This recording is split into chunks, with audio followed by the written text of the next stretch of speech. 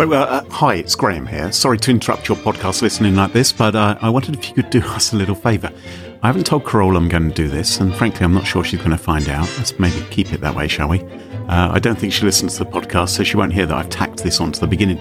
But the European Security Blogger Awards, they're about to happen, and Smashing Security has been nominated in a couple of categories. Huzzah, huzzah! You can vote in the awards for your favourite security blogs and security podcasts, hint, hint. But you've only got a few days before the voting closes, so do it today. Do it now. Hit pause. Oh, not before I've told you the URL. It's smashingsecurity.com/vote. That will redirect you through magic to the voting form. And, well, hey, made the best podcast co-hosted for the last 6 or so years by a Brit and a Canadian win. Yeah, over to you. smashingsecurity.com/vote. Thank you very much. We love you all, at least the people who vote for us. But for now, back to your normal service. And sorry about this interruption.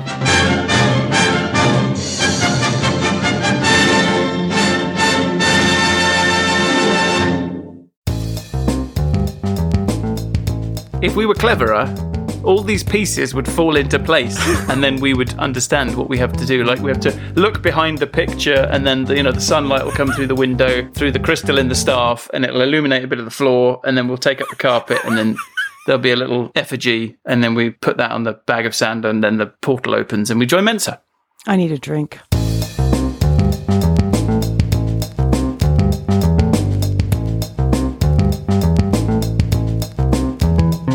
Smashing Security, episode 213. No security smarts at Mensa, long-term identity theft, and GameStop's share frenzy, with Carole Theriault and Graham Cluley. Hello, and welcome to Smashing Security, episode 213. My name's Graham Cluley. And I'm Carole Theriault. And we're joined this week by a regular returning guest. It's Mark Stockley. Hello, Mark. Hey, Hi. Mark. Thanks for coming on the show, Mark. Oh, it's fine. I had nothing else to do. What have you been up to? I'm a teacher now. Are you talking homeschooling? Yes. Yeah, I think Graham's doing some homeschooling as well. Every single parent I know is complaining about homeschooling. Tell us about it. It's horrific. Oh, it's an opportunity to get to know your children in a way that you probably didn't want to. Do you find it too hard? Is that the problem? You don't know the answers? It's just, there's a reason they're a trained profession. Like, people go to college to learn how to do this. And the people who go to college to learn how to do this are the people who really want to learn how to do this. And, we were given about 3 minutes notice this time, weren't we? By the way, tomorrow morning, you're a teacher again. Go tell all the people you work for. I posted on Twitter that maybe I was going to crowdsource my son's maths homework because it was beyond me how to do it. And I thought, you know what? I'm just going to post these questions on Twitter and get other people to answer them for me. He's 9. He's 9, isn't he? He 9, must be yes. 9. He's 9. Yeah. 9 seems to be the age when people go to Twitter and go, my child's maths homework is completely impossible.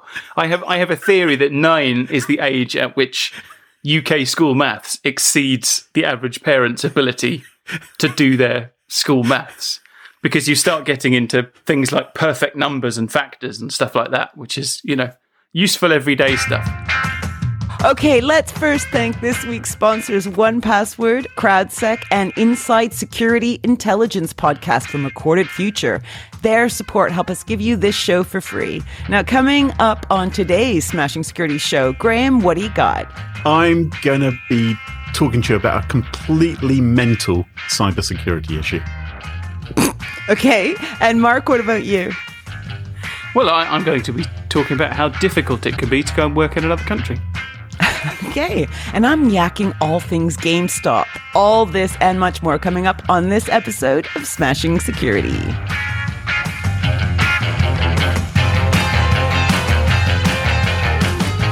Now, chums, have you ever had your IQ tested? Have either of you ever had that done? Does it count if you go to a website and do it? On Facebook, so. Maybe. The very fact that you're on Facebook tells me a lot about your IQ. I've never been on Facebook like that. Mark, you're a bit of a smarty pants. Have you ever had your IQ tested? I possibly. If I did, it was a very, very long time ago, so it can't have been on Facebook. I'm pretty sure it was not a very rigorous test. And actually, I'm not actually convinced that IQ tests are worth anything or tell you anything useful anyway. Would you join an organisation like Mensa? God, no. The club for people who score 98th percentile or higher in an IQ test. No thickies allowed. Okay, I kind of like the idea of Mensa. Oh, do you? That's interesting. Why? Yes. What do you like about it, Carol? I don't know. I like the idea that smarty pants hang out together and share smarty ideas and come up with even smarter ones and then share them with the world and everything's better. I like that. So it's something which makes me a little bit uncomfortable about the idea. Because they don't want you in their club. I know. No, well, I know. It's just. I know, honey. It's easy to turn down the knighthood you haven't been offered, isn't it, Graham? What is it that makes people want to join a club? You know, they've scored highly in an IQ test, but they think, oh, you know what my social life needs? I need to hang out with other people who also chose to join a club after scoring highly in an IQ test. Says the guy who's in a chess club. I mean, come on. Maybe it's a public service. Maybe the rest of us need that for our social lives. Get them out of circulation. Yeah, we know where they all are. They're all happy in their little Is pen. it a bit sad to be a member of Mensa, or is it just sour grapes that we're not members of Mensa? I don't know the answer to that. I think maybe just because you're not clever enough. If you were cleverer, you'd know the answer. You don't know if I am a member of Mensa. We'd know if Carol was a member because she'd tell us she was a member. All members of Mensa feel compelled to tell people, and they will put it in their email sig and say that they're members of Mensa. What, they would have a T-shirt like saying, I'm a member of Mensa, like I'm the 11th best Briton in the entire universe? Something like that? Wow. You think, okay, interesting. I don't know. It's complicated. I don't know. But Mensa is in the news this week. Mensa is in the news with allegations that they haven't been very smart about their computer security. You may have spotted in the Financial Times a chap called Eugene Hopkinson. He was until recently the British Mensa Board's technology officer. And he says he has been trying to convince their leadership team for the last couple of years that they need to stop storing passwords unsafely. He says that their passwords are basically stored in plain text. They're not sorted, they're not hashed, and if someone got hold of them, they would be able to exploit them. Oh my God. Hold the phone for a sec. So they have an active technology officer on the Mensa board, the British board. Mm-hmm. He's working there right now. Well, he's not because he's just quit. He's gone to the press and said...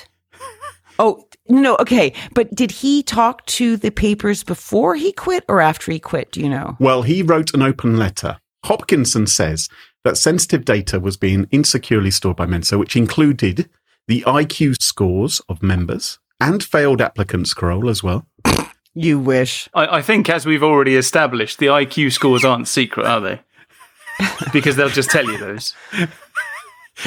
Payment card details, passwords, email addresses, and home addresses. Now, Hopkinson, he fell out with Mensa last week. There was a board meeting where he raised his concerns again.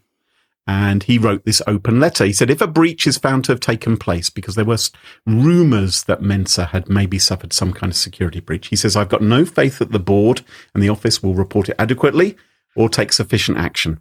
Oh my God. I wonder if he was recording that board meeting. Like, for him to go to a board meeting and say, guys, we need to take this seriously. And they're like, yeah, no. And then he goes to the press.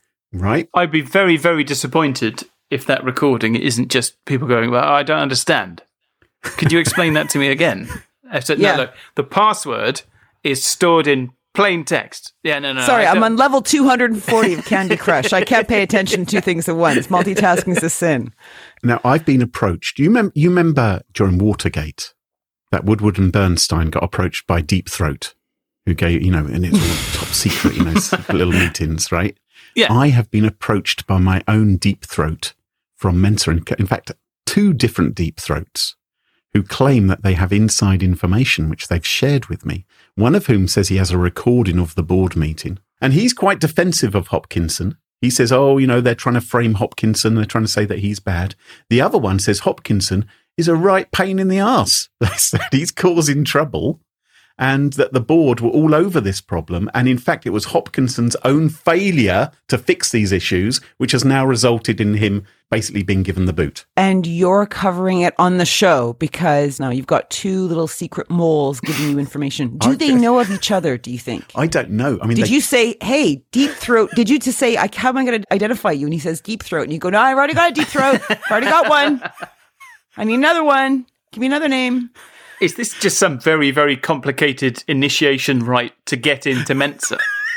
This is actually... Graham's applied. Exactly. We're just not clever enough to figure this out. Like, if we were cleverer, all these pieces would fall into place and then we would understand what we have to do. Like, we have to look behind the picture and then, the sunlight will come through the window, through the crystal in the staff, and it'll illuminate a bit of the floor, and then we'll take up the carpet, and then there'll be a little effigy, and then we put that on the bag of sand, and then the portal opens and we join Mensa. I need a drink. You've been homeschooling for too long, haven't you, Mark? It's begun to get to you.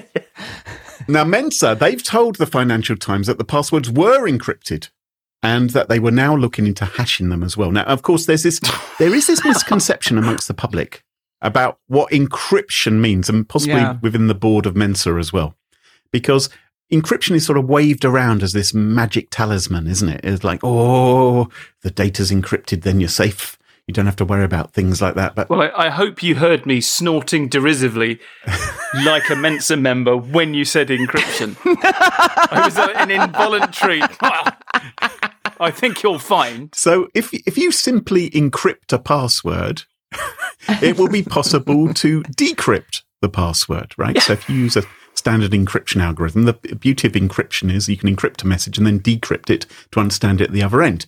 And what's a much better idea is to store a cryptographic checksum, often called a hash, of the password. And you can then, when someone goes to your website and enters their password, your website can generate another cryptographic checksum from what they've entered and compare those two checksums and say, oh, they must have entered the password. So you don't have to store the actual password. You can just store a hash or a checksum password. And even better, without getting too nerdy, you can apply a bit of salt to the hash or before you create the hash. To make it harder to look up in what's called a rainbow table. Anyway, that's all nerdy stuff, which I'm sure Mensa are all over. Well, apparently not. Apparently not. But it doesn't sound like Mensa was really following best practices. And if you visit Mensa's website right now, you will see that the website is down for maintenance. If you go to the British Mensa website, mensa.org.uk. Well, because their technology officer is out on his ass. Well, maybe. Right. But they're sitting ducks now. Maybe they would have been wise to get a technology officer who wasn't actually a member of Mensa, rather than just recruiting from that pool of people who choose to join the Mensa club. Maybe it'd be sensible as well to, this is quite important. Maybe we should bring in someone who understands technology and can properly protect this data, rather than us decide what the data security practices should be. You know what? Purely based on what you've said, right? I'm feeling really bad for Mr. Eugene Hopkinson, who seems to go to these meetings and go, dudes, look, we need to take this seriously. And I'm like, yeah, you don't know enough. Aren't you a 142? Thanks, Eugene. Thanks, Eugene. Sit down. What we call a charity case. Yeah, thanks, Eugene. Well, that's Eugene's story of what happened, of course. But Deep Throat was it number 2 or number 1? Anyway, one of my Deep Throats said it was the other way round. And he was causing trouble. And in fact, the board were like, you should have fixed this, mate. You can't come here moaning about it. Can I just say, this is exactly how I imagine Mensa would operate. So everybody knows that you're not supposed to store your passwords in place. Everybody who cares to know, who has any business in this at all, understands that you shouldn't store your passwords in plain text. And they have known that for a couple of decades. So we're not talking about best practice. We're talking about what was best practice many, many years ago. And I imagine that there has been, I like to fantasize that there has been a 2-decade conversation going on at board level in Mensa about exactly what they should do. They're probably having arguments about which hashing algorithm to use. Well, there is a slight twist in the tale, because since Hopkinson's resignation, or was he booted out, it's unclear, personal details of a couple of its directors have apparently been accessed, and there's been information posted up on Pastebin as well, which appears to have come from Mensa's servers. And they've informed the ICO of security breach. Eyebrows are being raised regarding who might have been responsible for this. Maybe one of your deep throats. Maybe. I'm not going to point fingers in any particular direction, but there is a third-party security company, presumably they're not members of Mensa, who've been brought in to investigate, and maybe criminal charges will We've follow. got a real problem we need to solve. Can anyone here solve this problem? No? No, can't have, okay. no smart people. We're going to get some outside people in with lower IQs to actually solve the problem. Yes. So, either of you tempted to join Mensa now? No. Having heard all How do this? you know we're not members? Carol, you can keep on protesting like that. I'm not protesting. I'm just asking, what is your evidence? I think most Mensa members are twats, so maybe you are a member. I don't know. Wow, that better make the edit. I feel like this story tells you everything that you need to know about IQ. The world is full of people who are demonstrably, obviously, patently clever, intelligent, thoughtful, productive, useful members of society who happen to not have very high IQ. I don't think the correlation between high IQ and actual, success and usefulness and all the things we actually care about exists at all. So if you've got a high IQ, You see, Graham, don't worry. that's great. It's cool. Go and join the high IQ club. That's fine, but don't for a second think that actually indicates or means anything other than that you did well on a specific kind of test. Said like a true person spurned Yes. by the Mensa Club. Damn it. Mark, what have you got for us this week? I've got a question. I suspect one of you has a yes answer to this. Has either of you ever tried working in another country? Yes, many times. So how did that go? Well, I'm still here. Yeah, you are working in another country, aren't you, Carol? Yeah. Did you get a job in the UK while you were still in Canada? Or did you move over to the UK and then get a job? No, I've done both. I'm not sure how legal the first ones were, but I was like basically waiting tables for £2 an hour. So I don't think anyone's going to give a shit. But yeah. Would you say it was an easy process? Was there a lot of admin bureaucracy? Yes. Much. It was extremely difficult. And I didn't marry my way in, just for those that don't know. Well, no, you married a Wookiee, so you... Yeah, exactly. Well, So what about you, Graham? Have you ever tried to work in another country? Well, not permanently. I mean, I do work in other countries. Well, in the old days, before all this, imagine me waving my arms around now. I used to go and do talks in other countries. I imagine that's probably quite easy, isn't it? Just get on a plane, go over there, they write you a massive check, and then you give some presentation you've given 100 times before and then go home. More or less, Have you seen it recently?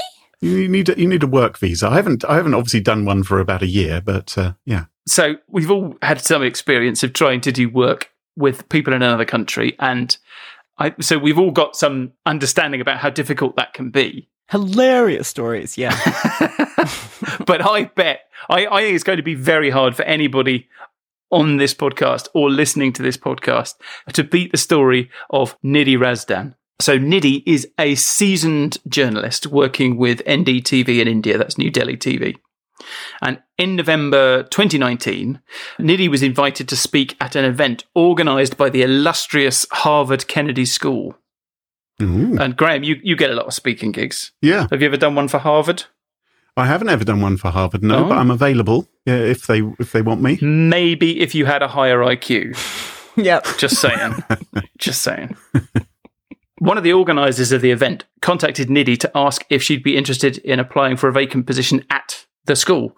It offers a Masters of Liberal Arts Journalism degree, and that includes working journalists on the staff. So she thought, that sounds like me. And offers like that don't come along every day, so she submitted a CV and an application, and then a few weeks later, she was invited to an online interview.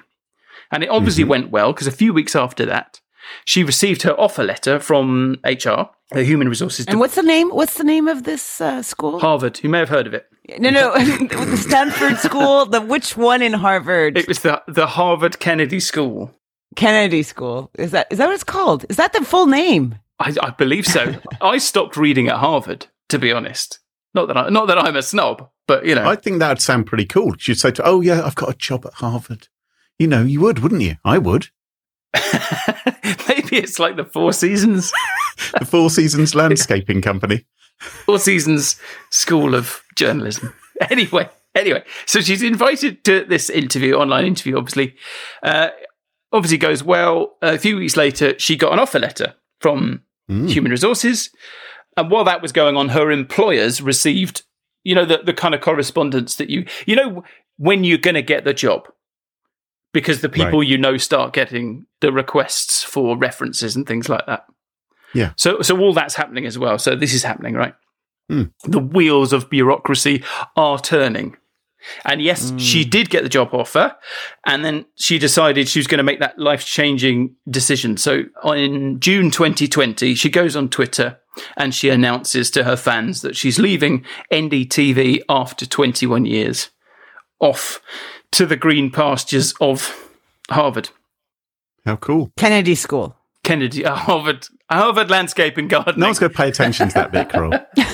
That's like Oxford Brooks. You know, it's Oxford. That's all you need to know. Okay.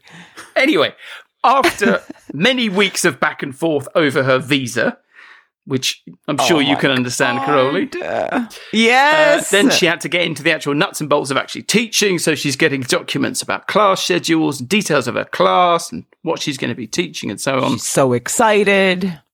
And then, you know, it is a bureaucratic process and everybody understands that. And bureaucratic processes get even worse during a pandemic. But by late 2020, she was starting to get very frustrated with all of this. There seemed to be an awful lot of administration to wade through. How much time had gone past now? So I believe she was approached at the back end of 2019. And I think a year. Offer, yeah, so we're she has no idea what she's talking about. My God, that's nothing. so far, not impressed. Anyway, so we're coming to, I guess, kind of late 2020, and she's starting to get very frustrated. There seems to be a lot of administration to wade through, and her salary is being held up by IT failures brought on by the COVID pandemic. Now, of course. It's fair to say things are harder in a pandemic. Nobody needs to be told that who's listening to this. 9 times 16, right, boys? Oh, shush, yeah. But you still have to treat people the right way.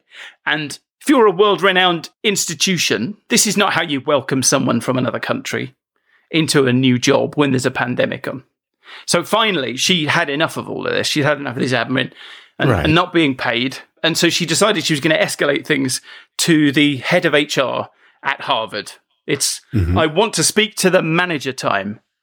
And it was when she did that she discovered that every word of the entire process that she had been through had been a complete and utter lie, and that she had been scammed. So the approach was a lie.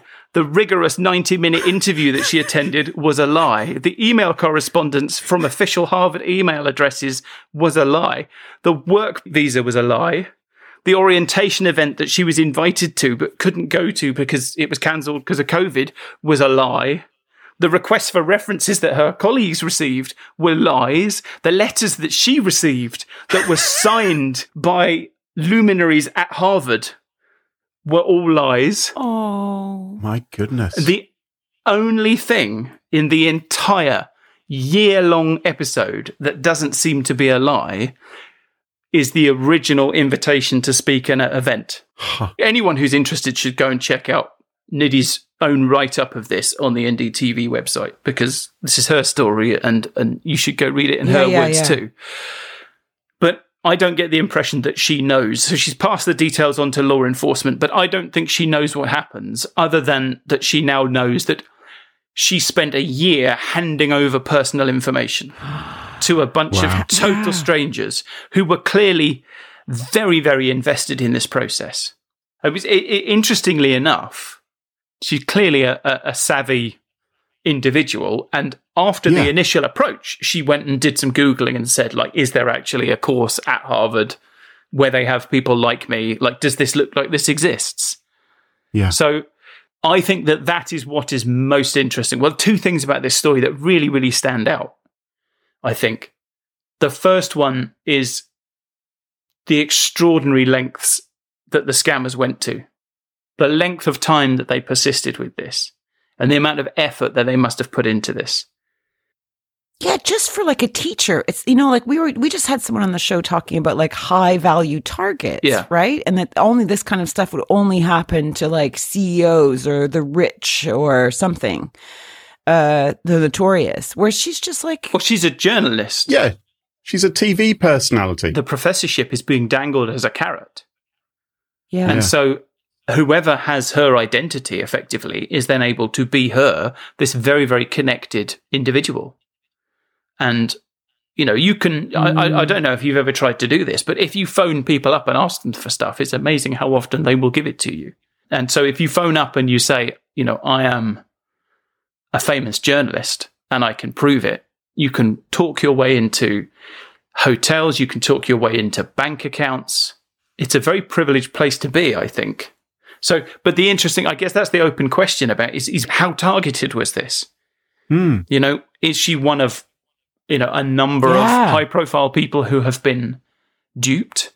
Or was this specifically aimed at her for a particular reason? And I don't think we even know what the fallout from this is yet, or how they've used those details. Someone else might be doing her job right now at Harvard Business School, right? Pretending to be her. I wonder if she has, confidential sources that somebody might want to...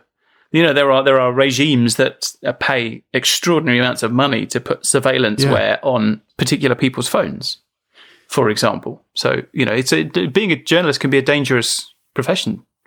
So has she got her job back at NDTV after all this? Yes. She does seem to still be working for NDTV. Okay, good. Okay. She published this on the NDTV website. Right. And it does say, I'm still an NDTV journalist, or, that was certainly the impression that I got. You're right, Mark. This is an extraordinary level of effort for the scammers to go to. We don't normally see this sort of, this months and months of work. Isn't that a very interesting choice of words? Because that's the other side of this. You said we don't normally see this, but how would we know? How would we know? Yeah. If you had asked her halfway through this process, she wouldn't have told you she was being scammed because she didn't believe she was. Because what an extraordinary thing to discover and admit to yourself that people are capable of doing this, that they're capable of this kind of devious behavior, and that you're capable of falling for it. And I do wonder how many people are subject to this kind of scam who never discover it, who never find out, who just continue to believe what they're told. I wonder if one of us is being scammed right now. Maybe one of us believes we are just participating in a security podcast, and either as an irregular contributor or as a regular co-host. And in fact, this is all subterfuge. I have it on good authority that one of the people on this podcast has been approached by a couple of quote-unquote whistleblowers. A whistle-blowing deep throat is quite a trick, isn't it? Depends where the whistle is, I suppose. Filthy. You guys. Carole, what have you got for us this week? Oh, we're talking GameStop. Now, today, right now, it's Tuesday, 2nd of February, 4 p.m. UK time. And the GameStop stock price is $91.69, right? So at the end of my segment, we're going to see what it is. And then you nerds out there can work out how long it took me to do this story. Okay. So we're yakking GameStop just to figure out what happened. We're going to go through a few basics first, right? And Mark, I know that you dabble with the stock market, so you need to dive in because you know more about this than I do. Okay, Graham, you just butt in because you butt in, right? Okay, so GameStop. GameStop is a company that sells games like it's a retail store. It sells related game paraphernalia.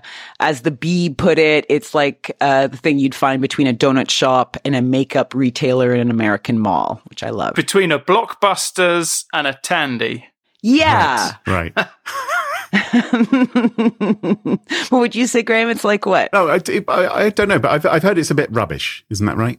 No, it's not rubbish. It's just been failing for a while now. So from a stock perspective, people would agree with you. It's a bit rubbish. Mm-hmm. But from a retailer point of view, that is where you go to buy your games. Now, think about it. You guys have Switches and whatever consoles.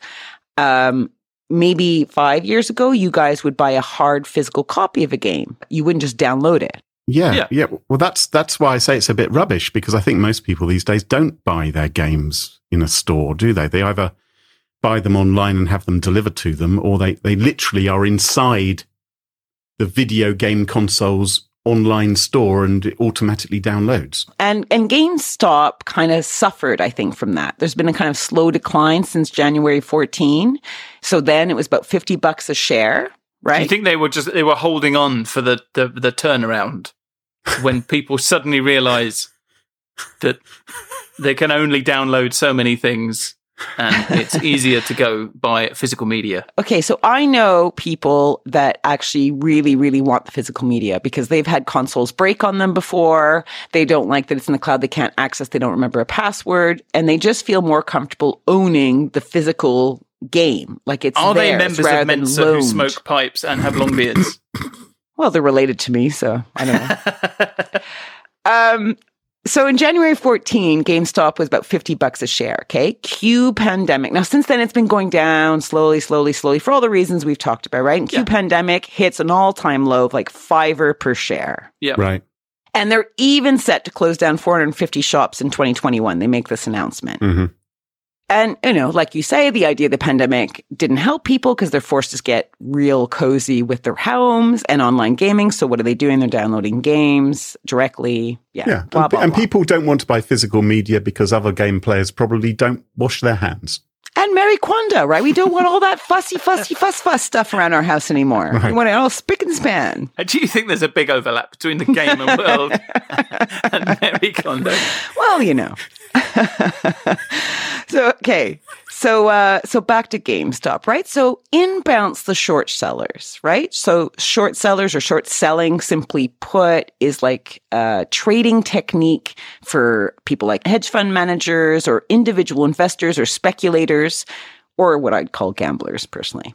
And people, hedge funds, big hedge funds, decided they were looking at GameStop's like failing stock price. And they are like, hey, maybe there's a short here we can do. Maybe we can basically buy some shares or promise to buy shares at a price in the future.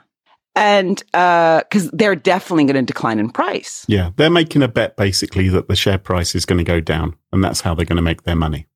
Okay. I'm going to give an example, okay? Mm-hmm. Mark, you have to pay very close attention and tell me where I fuck up on this, okay? Yep.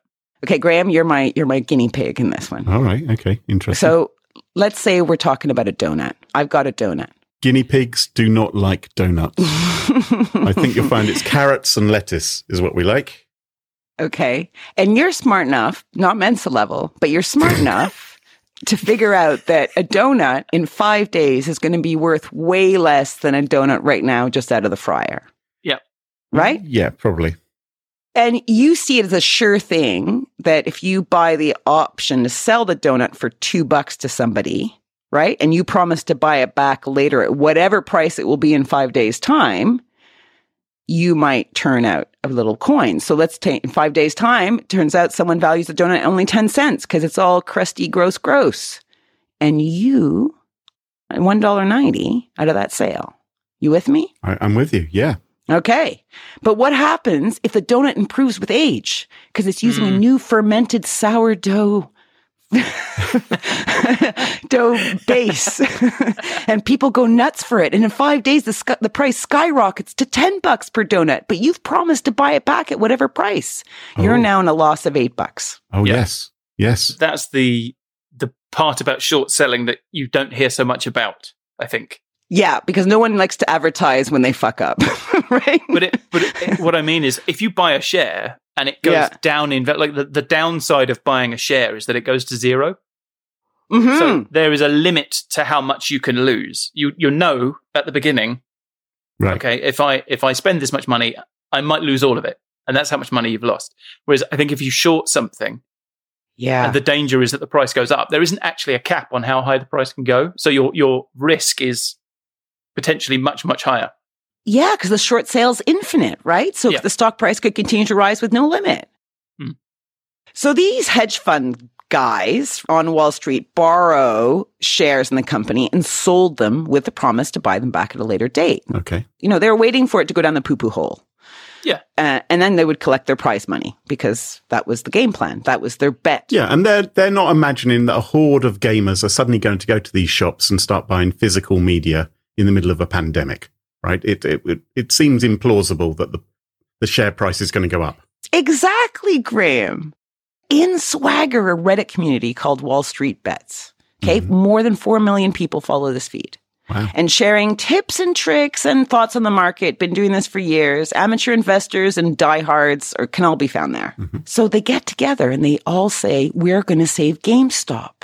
We're going to have a movement and we're going to buy all the shares back. We're not going to let Wall Street kill this, guys. And when you buy shares, the value ticks upwards.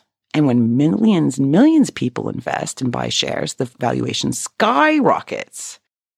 So it went from the lowly $5 all the way up to $350 or almost $400 per share. Right? So if you bought 1,000 shares, $5,000. Oh God, 9-year-old maths. Right, let's go, boys. 1,000 shares at $5 a share. And suddenly it's $347 per share. What do you got? Way more money. I'm on this podcast to get away from the maths homework. 342,000. Jesus Christ. I have no maths left. I left them all on the kitchen table. Okay, now the problem here with all this is this leaves the hedge funds heavyweights who attempted to cash in on GameStop's failing.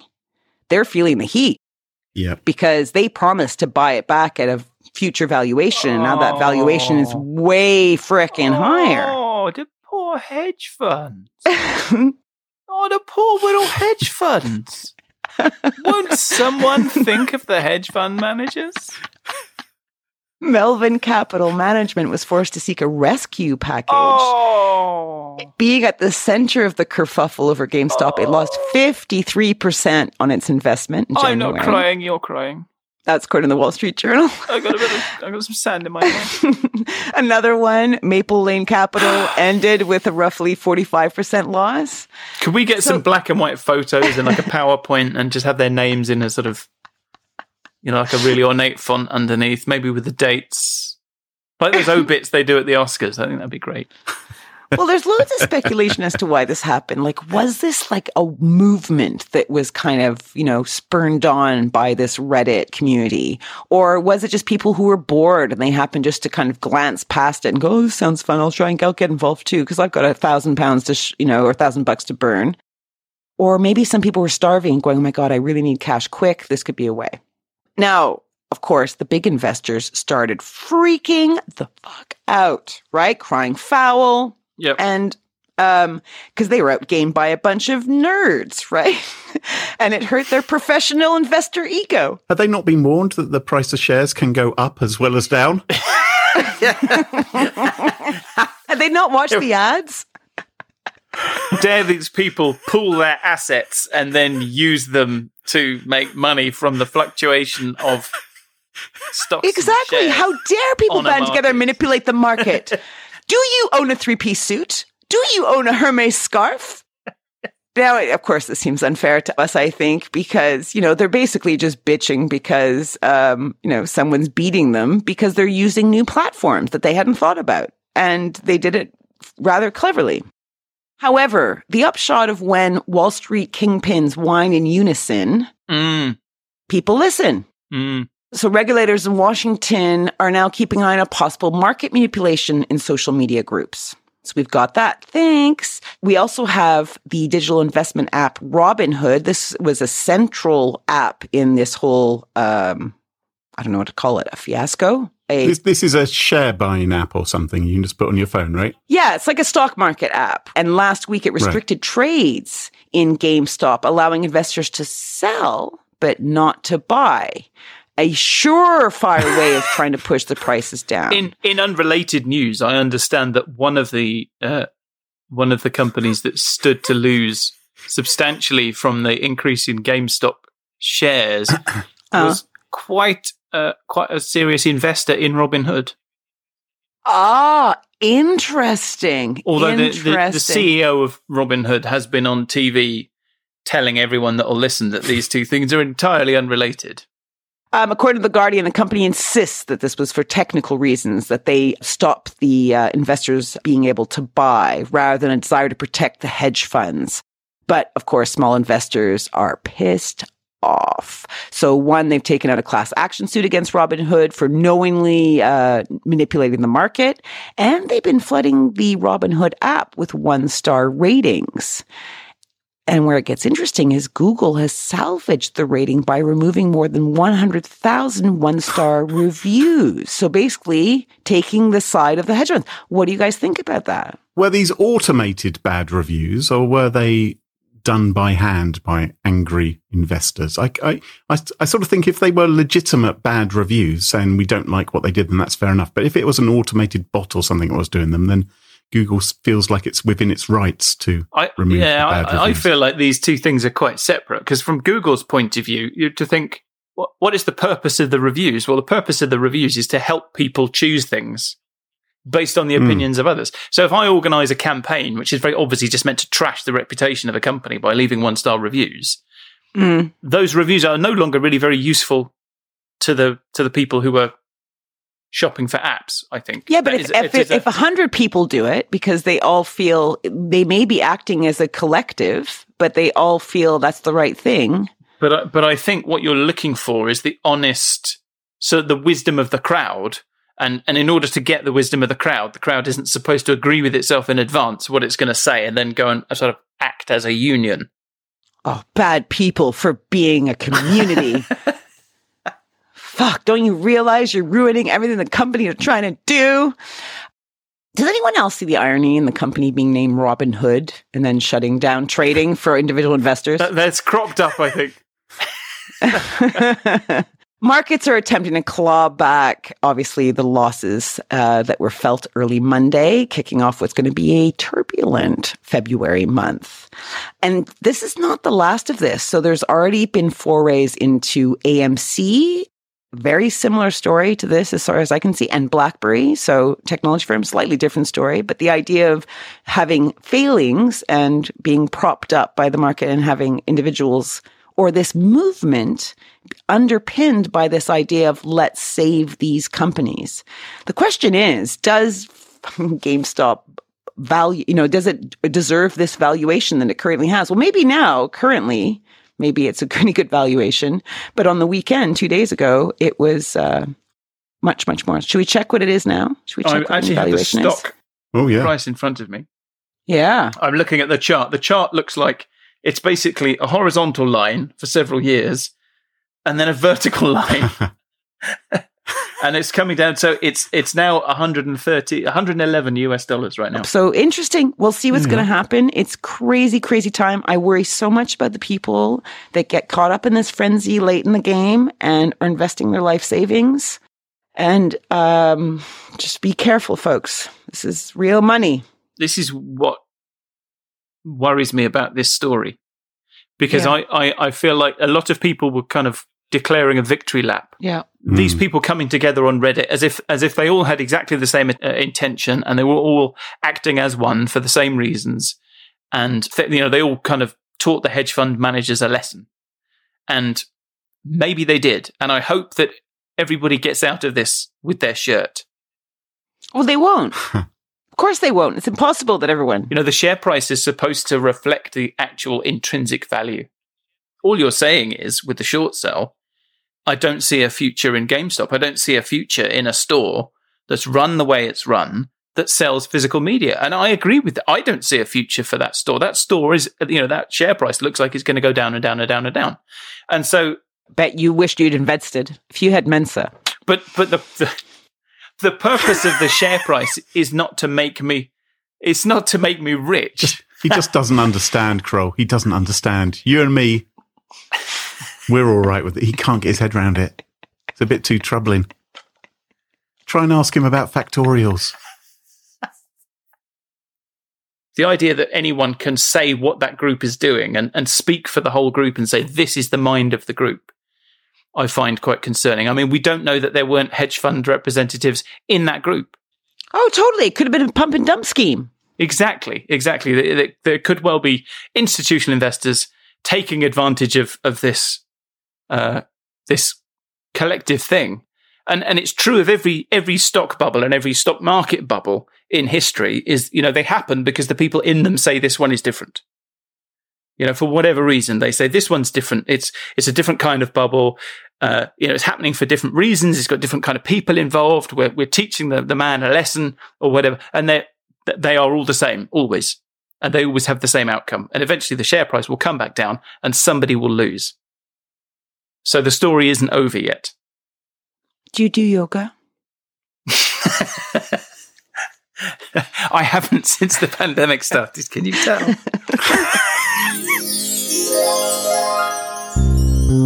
Hey, Clue, did you hear my CrowdSec special interview that I did? Yes, yeah, I've heard it. Yeah, did great. You? Yeah. Okay, I don't know if I believe you. Tell me everything you know about CrowdSec. Go. Oh, okay. CrowdSec, they're building a community where you, SecOps and DevOps, can join forces around the world and actually make a difference against all the new attacks which are coming out. Because no matter what your business size is, CrowdSec offers an adaptive response to security issues such as credential stuffing, port scans, password brute forcing, and much, much more. Okay, tell me how they analyze visitors' behaviors. What do they do with malicious traffic, for example? They analyze your visitors' behavior. They deal with the malicious traffic. And, they automatically share details across the community to ensure everyone is protected. So the more data that CrowdSec aggregates, the stronger it gets. Okay, that's great, except you forgot the most important thing. It's free and it's open source, so anyone can benefit from this. So join the CrowdSec community and let's make the internet safer together. Find out more at crowdsec.net/smashing. And Smashing Security listeners, there's a special offer just for you. Go and join the user community and you could win a Google Pixel 5. Just go to crowdsec.net/smashing. And thanks to CrowdSec for supporting the show. Hey, Graham. Hey. Now that it's 2021, are you ready to admit that maybe your brain is turning to mush? Why are you saying that? Are you thinking I'm getting forgetful? Yes, often, very. And I'm a little bit worried about it. I suppose most of us, working from home all the time. I mean, how the heck do you even remember a password in these scenarios? Nice segue, eh? Yeah, well, I use a good password manager. I, in fact, use 1Password. 1Password, that's one with a 1, right? That's right. 1Password. It's a great password manager. It works for home use, it works for families, it works for business. So I run a little business here at home, and it means, and imagine I worked in a bigger business, right? Imagine I was a part of the remote workforce. I could still work safely online, make it really easy for me to create and use strong passwords or share them with my colleagues. Oh, and tell you what, now that all of us are working from home and your computer is being used not just for work, but also for home stuff more often than ever before, this kind of stuff keeps everything nicely segregated. Right? And listeners can find out more and they can try 1Password for free for 14 days at onepassword.com. And thanks to them for supporting the show.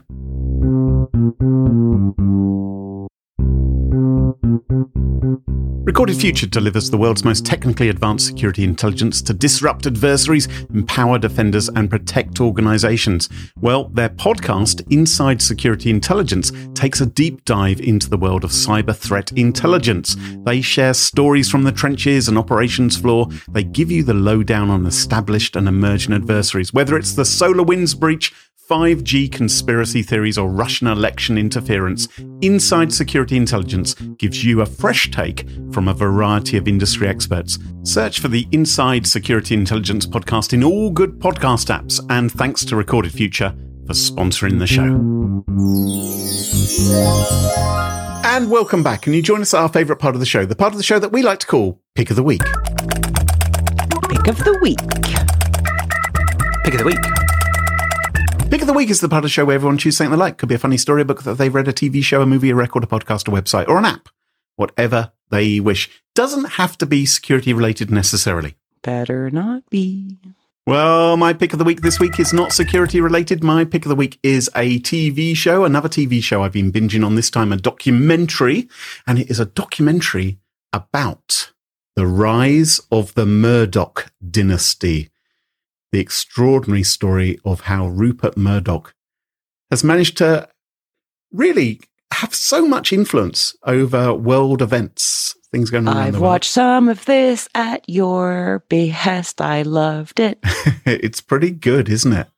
It's absolutely fascinating. It's 3 episodes, and if you saw, there was another BBC documentary called The House of Trump, and it reminds me rather of that, because you get these figures in the public eye, people like Alistair Campbell, who used to be Tony Blair's right-hand man, Nigel Farage, and others, speaking very, very frankly and honestly, which often, you don't always get in documentaries, about somebody and about his family. And it's very much about the machinations that have gone on behind the scenes for political influence, sometimes to the benefit of the Murdoch family, and also how his children have been battling to gain control of his empire when he eventually pops his clogs.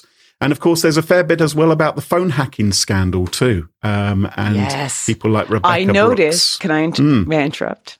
I noticed that they kind of skipped over the pie slap in the face during the hearing. Yes. Which I thought was a little bit uncool, because that is a memory that you and I share. Because I think I had a really bad back or something, and you actually came to do a sympathy visit. That's right.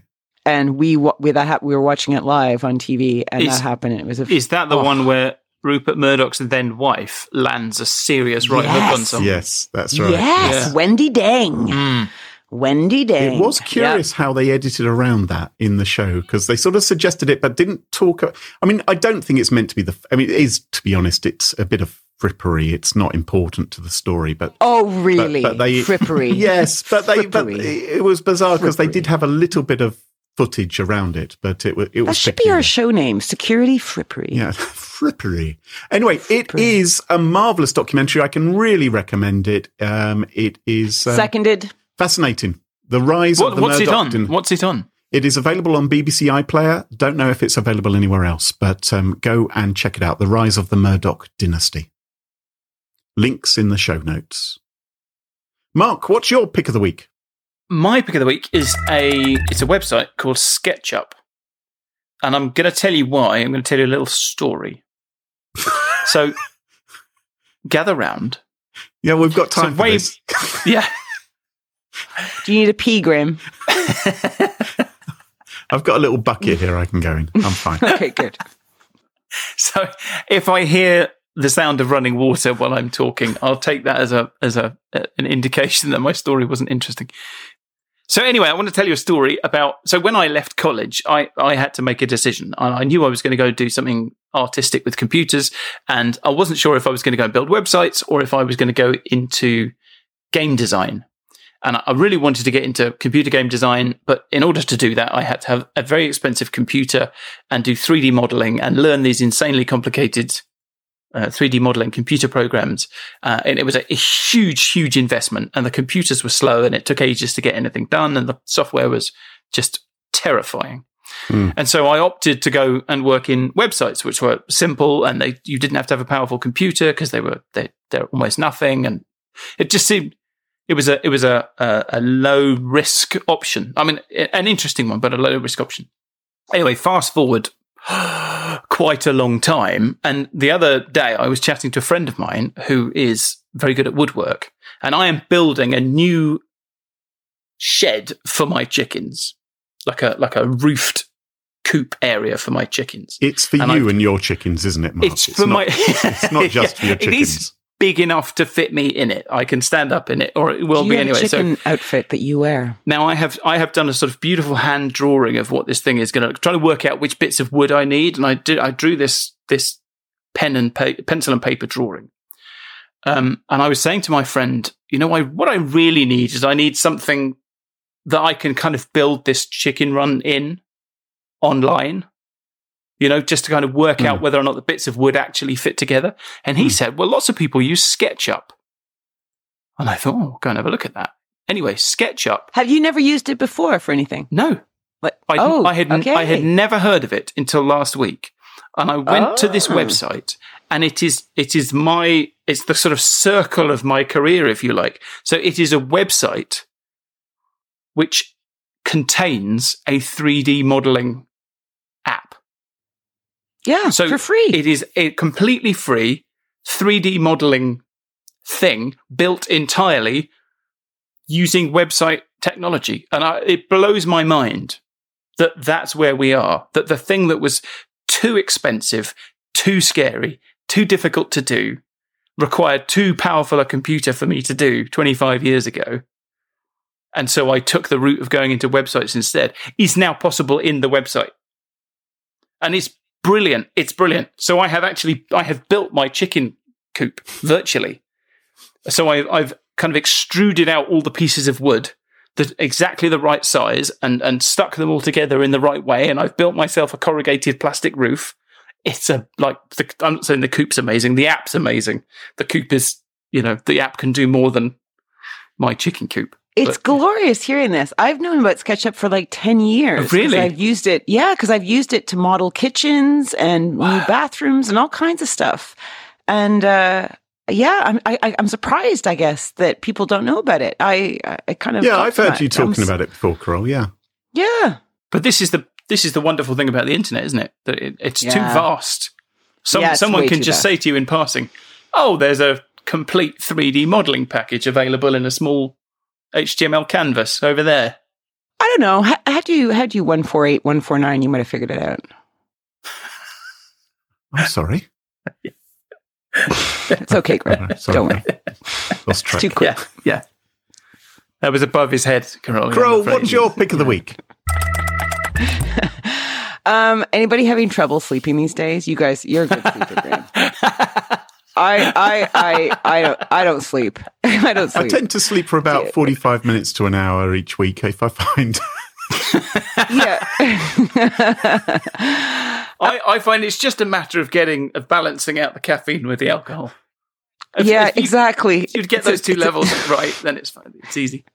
Yeah, exactly. And it sucks. And the other day I couldn't sleep all week actually, and I got a bit desperate, and I was looking for a pod kind of sleepy distraction, right? And there's a lot of kind of lame, dirty, I don't know, just inappropriate. Not for me trying to sleep because I'm frustrated, right? It's like 3 a.m. I'm pissed off.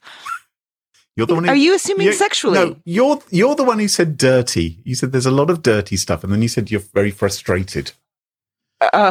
Okay, not in that way. Just like I've got too much stuff in my head that is unimportant and it won't go away. So anyway, I'm Googling, looking around, and I find The Office ASMR show, which is literally a podcast narrating The Office so you can fall asleep.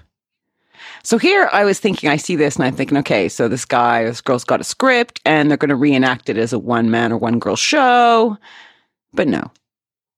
This guy basically watches the episode and then very calmly, without any glee or enjoyment, tells you what's happening in real time. Like, Pam walks into the meeting and sits down. She doesn't look very happy. Dave tells Gareth he's immature. Pam walks out, still unhappy. That kind of thing. Do you so it's like an audio description. What I said about how... One at a time, boys. Okay, go ahead. Mark. Do you remember what I said just now about the internet being amazing? Yeah, yes, totally exactly. Take it back. Graham. No, I so this works, does it? The entire magic that makes the show has been hoovered out of it, right? Like completely. It's a husk of the show. But it's so dull and quiet and familiar because you know the episodes, you fall asleep. So there's more than one episode of this? Oh yeah, he's done 4 seasons. Why? He's done all 4. I wonder how he manages to stay awake. And you know what? He has 215 followers on Twitter. He's doing all right. Throw him a bit of love. Throw him a bit of love because, it's a cute idea and he does it well. And the Office ASMR podcast helped me. How do you know he does it well? How do you know? Because I went to sleep. You don't. Once you're asleep, you don't know if he's doing it well. It's the point. So his whole line is the podcast narrating The Office so you can fall asleep. It's his job. I feel like you're telling us it's boring, and yet somehow you're also claiming the moral high ground. Exactly. And that is why it's my pick of the week. It's so boring, I fall asleep. It's amazing. It's successfully boring. Yeah, that sounds really boring, Carol. No, you're wrong. Successfully so. Wouldn't it be more boring to listen to the same episode over and over again? Why do you need 4 seasons of it? Well, I don't want to sound sexual, Graham, but maybe that gets frustrating. It sounds amazing. Can we wrap this baby up? You guys, anyone out there who wants to listen, The Office ASMR podcast, I think it's fun. But not fun enough to keep you awake. And that just about wraps it up for this week. ASMR voice, please. And that just about wraps it up for this week. Mark, I'm sure lots of our listeners would... That is why Graham doesn't have an ASMR chat. You're doing great. You're doing great. Keep going. Mark, I'm sure lots of our listeners would like to follow you online. What's the best way for folks to do that? Oh, you can follow me at Mark Stockley on Twitter, or you can follow my chickens at Internet of Hens on Twitter. And you can follow us on Twitter at Smash Insecurity. No G, Twitter and last have a G. And we've also got a subreddit. Go looking for Smash Insecurity up there. And don't forget, make sure you never miss another episode of the show. Subscribe in your favourite podcast apps such as Apple Podcasts, Google Podcasts, and Spotify. Huge thanks to this week's sponsors, 1Password, the Inside Security Intelligence podcast from Recorded Future, and CrowdSec. And to our wonderful Patreon community. Thanks to all of these people, the show is free for all. For episode show notes, sponsorship info, guest lists, and the entire back catalog of more than 200 and now 12 episodes, check out SmashingSecurity.com. 213. Well, this one's not up yet. Until next time, cheerio, bye-bye. Bye! Bye.